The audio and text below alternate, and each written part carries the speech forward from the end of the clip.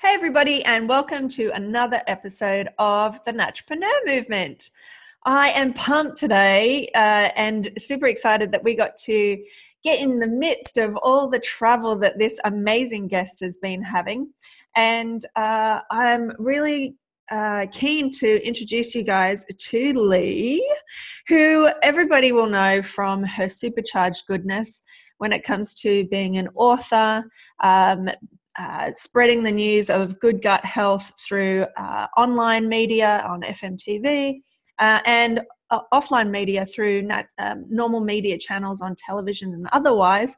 And now she's only just this week, as this goes to air, I'm super excited because her amazing gut products are actually in the pharmacy, the Royal Pharmacy. Hey, Lee. Hi, how you going? Really good. So a quick segue. How did you get those amazing products in that pharmacy? Was it super exciting to see them on the shelves in London? Yeah, it's actually super exciting because because I was actually born in England, so I'm English and I love the royal family. Like cannot wait for the new Sussex baby to come. I'm all over it. I love the Queen. And just randomly, actually, through our distributor, I did a big exhibition last week called Nope, which is the natural organic product exhibition,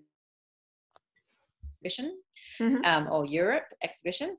And while I was there, I found out that we were actually in this beautiful pharmacy called John Bell and Croydon, which is they have the warrant for the Queen's of the royal family, so that's where they get all their prescriptions from. So it's the Queen's actual pharmacy, but it's actually such a beautiful pharmacy. So I went in there and I did some samplings in there, and it's absolutely stunning. It's the most beautiful pharmacy you could ever witness. It's all white floors and lights everywhere and lots of greenery. It's beautiful. So Wow. yeah, really happy to be in there. And I walked in there thinking, oh, it'll be on a shelf somewhere. And they had this beautiful display right next to the checkout. I was like, Oh, oh, this is so wow. exciting. Oh, how lovely. That would have been an absolute thrill. Like, it's one thing when you get you first start off with your labels and then you get a sample packet to yourself, but it's a whole other ballgame when it's in another country right on a display shelf where other people can see it. And it happens to be in the Royal Pharmacy. That's so cool. Yeah, very cool. So it all didn't start off like that, bright lights in the Royal Pharmacy. How did you get into food and lifestyle medicine in the first place?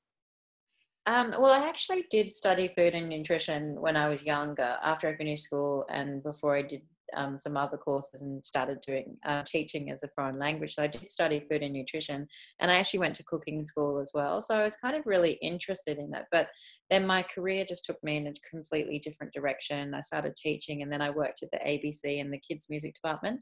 But it was only then, about 8 years ago, that I got really sick, and I developed a non-specific autoimmune, which actually has since I've been diagnosed with Crohn's. They finally, after 8 years, given me a diagnosis Oh, and wow. something called fibromyalgia. So I had to stop working, and in order for me to sort of, as a single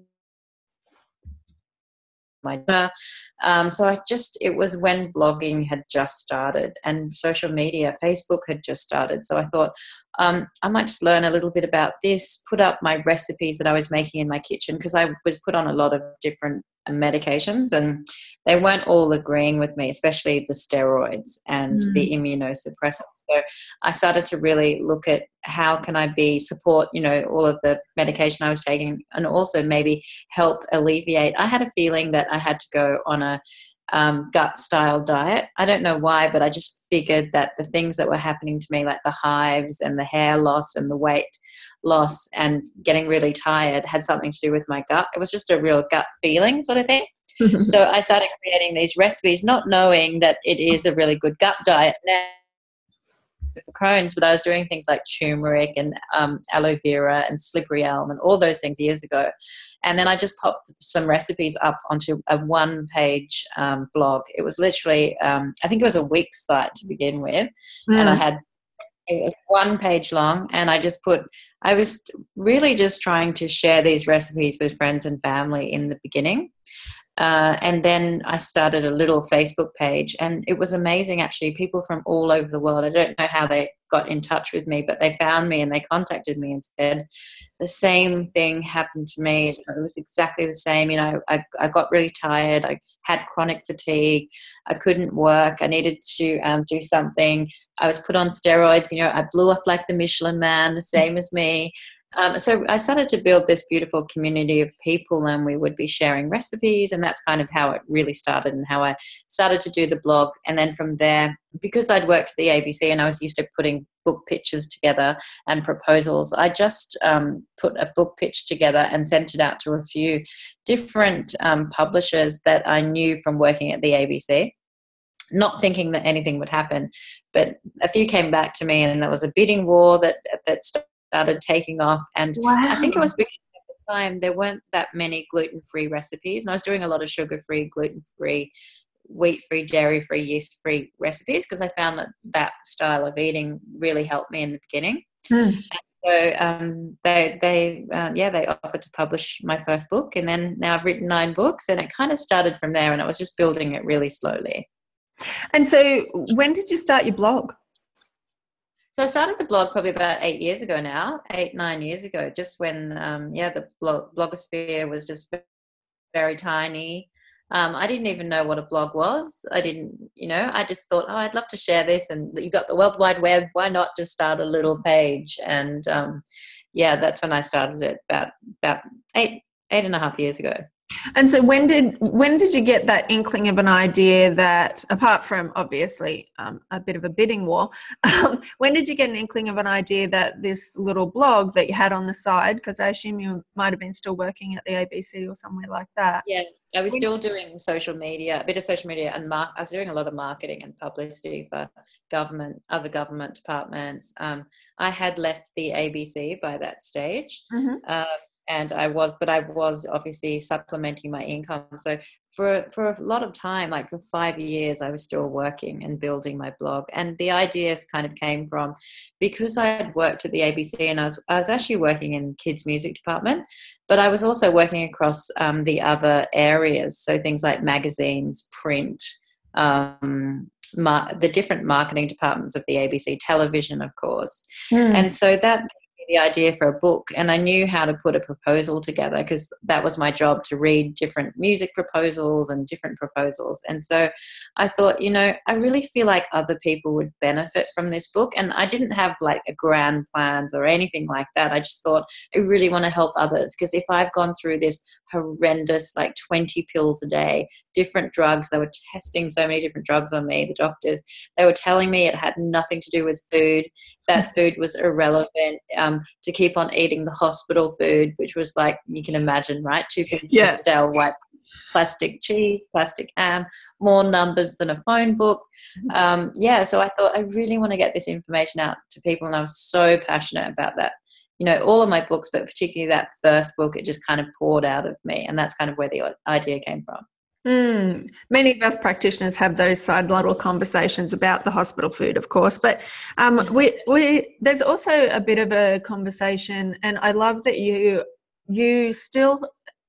essentially ran it on the side of supplementing it as a supplemental income. And so many practitioners now are so used to the idea that it's all or nothing, but in those first couple of years, it's really important to feel like you are supported, not only for your financial well-being, but for your health. Like if you're worried and in survival mode, trying to get to the next paycheck and trying to get the next, clients or the next book out or the next something, it's so important to keep healthy and well so that you can get the message of health and wellness out to the world.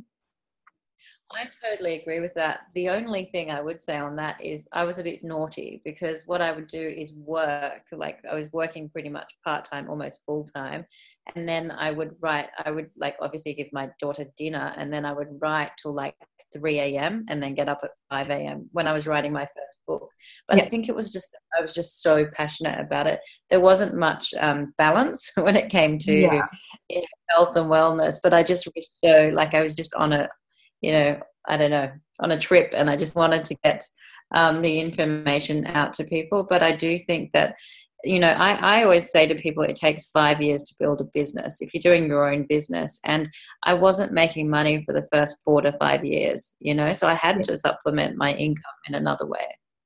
And we often talk about the sprint and the marathon. I mean, you've written 9 books now, so there must be something in the sprint that comes through with that creativity and that drive.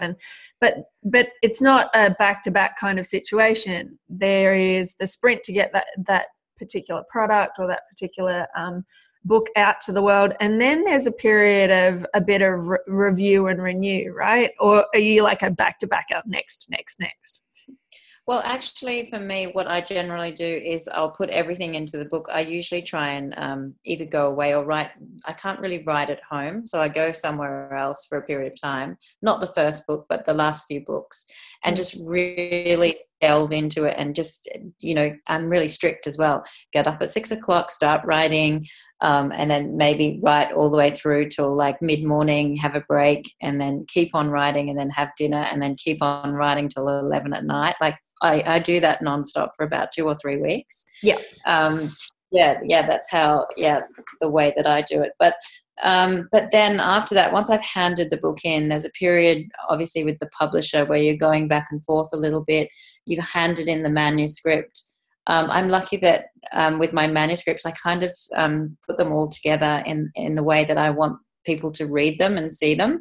So there isn't much change or editing that they have to do. And then once that's done and you're kind of bedded it down and it goes to print, then I always like to go underground for a few months, because if you're doing like a book a year or 2 books a year, people are going to get totally sick of you. And I get sick of myself. Yeah. So what I do, I'm totally sick of myself. So I call it going underground for a couple of months. I just lay low. I still work my blog and I still work, but I just don't, go out a lot or go into events and things like that. And then when the book comes out, it's all nice and fresh and new, and you can go out to media and with your new book, and you feel invigorated and ready to spread your message. Yeah, because there is a little bit of book fatigue if you do follow it all the way through. I remember with my book, I had a similar kind of thing. And at the launch, I was like, I've had enough of this. I pushed it out. I've had enough. I don't want to talk about it anymore. Yeah, exactly. Yeah. So the other thing I really loved about your story is that you meld your background in media with what you currently do today. And so many practitioners have a background that they generally cut off like an arm and then just try and do the practitioner side of things and forget like all this amazing experience and all these amazing skills and what that can bring when it's melded wonderfully with nutrition or natural health. What are a couple of your biggest kind of takeaways from that media background that you have really brought into what you do now? I think so. What I did when I was at the ABC, I was a lot of my job was to do with creating albums for the Wiggles and various kids bands and things like that. So I was doing the product development, I was doing marketing, I was doing production, I was doing publicity. I had just started to do social media because it was just taking off then. And so I took a lot of what I'd learned at the ABC and applied it to my own brand. But then what I did was I actually reversed it. So I threw out all my content calendars. I threw out anything that was strategic. I threw out marketing plans, and I was like, I'm going to do this from the heart. Supercharged Food, I want it to be a heart-centered business. I want it to be real. I want it to be me in my kitchen. I'm getting rid of all the things that I've learned in marketing. I'm throwing them away, and I am just doing it my way. I'm going to blog when I want to, when I feel like it, when I feel like I've got something important to say that people can be inspired by or relate to, and I'm just going to do it my own way. And I found that it took longer, but it's worked well for me. And did that come about from a time when the pendulum swung too far into the strategic and planning and all that kind of stuff, and then you decided, no, this is the way I want to do it now? I think it was just that I didn't want it to be concocted, and I didn't want it to be a money-making thing. I wanted to do it because I'd been through the experience myself, and I wanted to share just my vulnerabilities and I share authentically with others. Yeah, awesome. And so a lot of the marketing